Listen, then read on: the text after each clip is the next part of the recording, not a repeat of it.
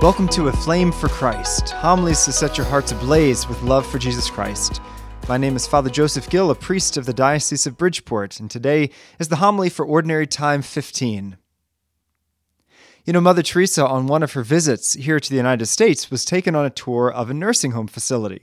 And the nursing home director was telling her all about this state-of-the-art building, how it had round-the-clock skilled nursing care, great food, TVs in every room, every comfort that people could want. But the saints noticed something very strange. All the people were not smiling. Instead, their eyes were directed towards the door. And she asked the director, well, why was everyone staring at the door? And the director sadly responded that they were all waiting for a visit from a family member or a friend, and yet these visits very rarely came. And it was because of this visit that Mother Teresa once concluded that there was a poverty in America that was even deeper than the poverty she encountered in Calcutta.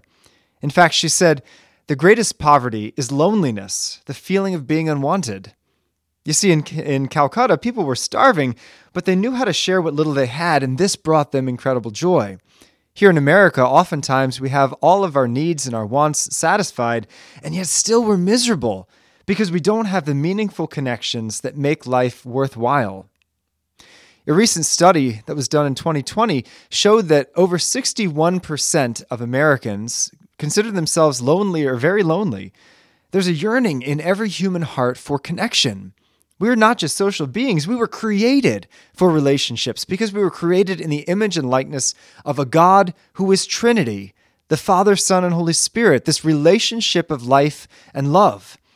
And because we're made in His image, we too yearn for a community of life and love. Thus, we recognize that something is deeply wrong when we feel this loneliness, this ache, this want, this desire to be known, to be loved, to be in an intimate communion with someone.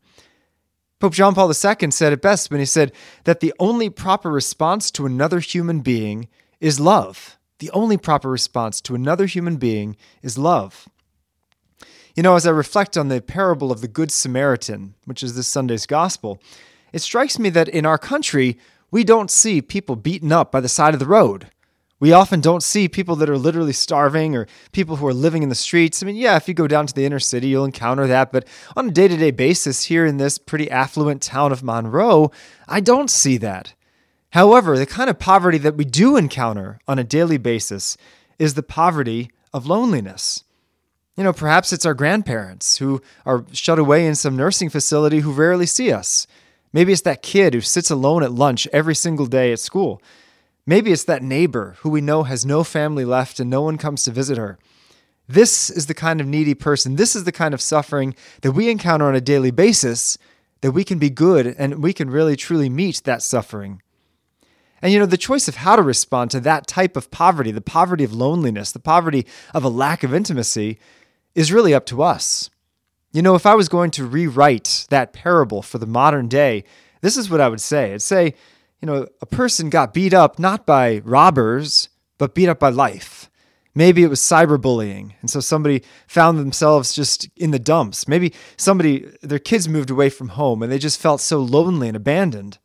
And so these people figuratively sat by the side of the road. They're just lonely, they're hurting, and it seems like everyone else is passing them by. So a man passes them by, and what's he doing? He's looking down at his smartphone. He doesn't even look up and notice the person right in front of him who's aching for human companionship. Or maybe another person passes by and would like to help, but they have to work 70 hours a week and take their kids to soccer practice, so they really just don't have the time. Finally, a Christian, a follower of Christ, looks up and notices this person who's been beaten up by life and lonely, just aching for that human companionship. And so this person stops and gets to know the other person's name and invites them out for coffee. Yeah, it's nothing earth-shattering, but it broke through that loneliness and isolation. And the person began to get well simply by meaningful human connection. So I challenge all of us to look around in our life and ask ourselves, who is that person who could long for human companionship, who longs to be loved, to encounter human intimacy? Maybe it's our grandma, or our neighbor, or our classmate, or maybe it's even that person sitting all by themselves in the pew right in front of you. And it doesn't take much, maybe just a card, a phone call, an invitation over, but that's what it takes to simply bring them back into human society. It's another great story about Mother Teresa's Missionaries of Charity. And one time, this group of nuns that were working in Australia happened upon this man who lived up out in the bush, and he lived just in utter squalor. He had this just broken, ramshackle house. He never went out. He never interacted with anyone. He really had the depths of poverty. But in his house, he had this beautiful lamp covered in dust, but it was this exquisite antique that was just absolutely beautiful. And the nuns came and they said, "Well, why is the lamp all dark? Why don't you ever light the lamp?" And the man said, "Well, I never get any visitors, so I have no one to light the lamp for. I have no reason to light it." The nuns said, "If we visit you every week, would you light the lamp?" And so the man agreed to it. And so the nuns kept coming week after week to clean his house, to bring him food, and really just to bring him that sort of companionship that he has so lacked. And it was through these visits that he himself became changed. He began to go out and visit his neighbors. He reconnected with his church. And years later, long after the nuns had stopped visiting him, he wrote a letter to Mother Teresa and told her, "The lamp that your sisters lit in my life continues to shine." You know, we have very little chance on a daily basis to encounter a man who's been beaten by robbers. But almost every day, we do have a chance to encounter someone who suffers from the epidemic of loneliness. And the cure doesn't even cost us 2 gold coins. Just a little bit of time and a little bit of love.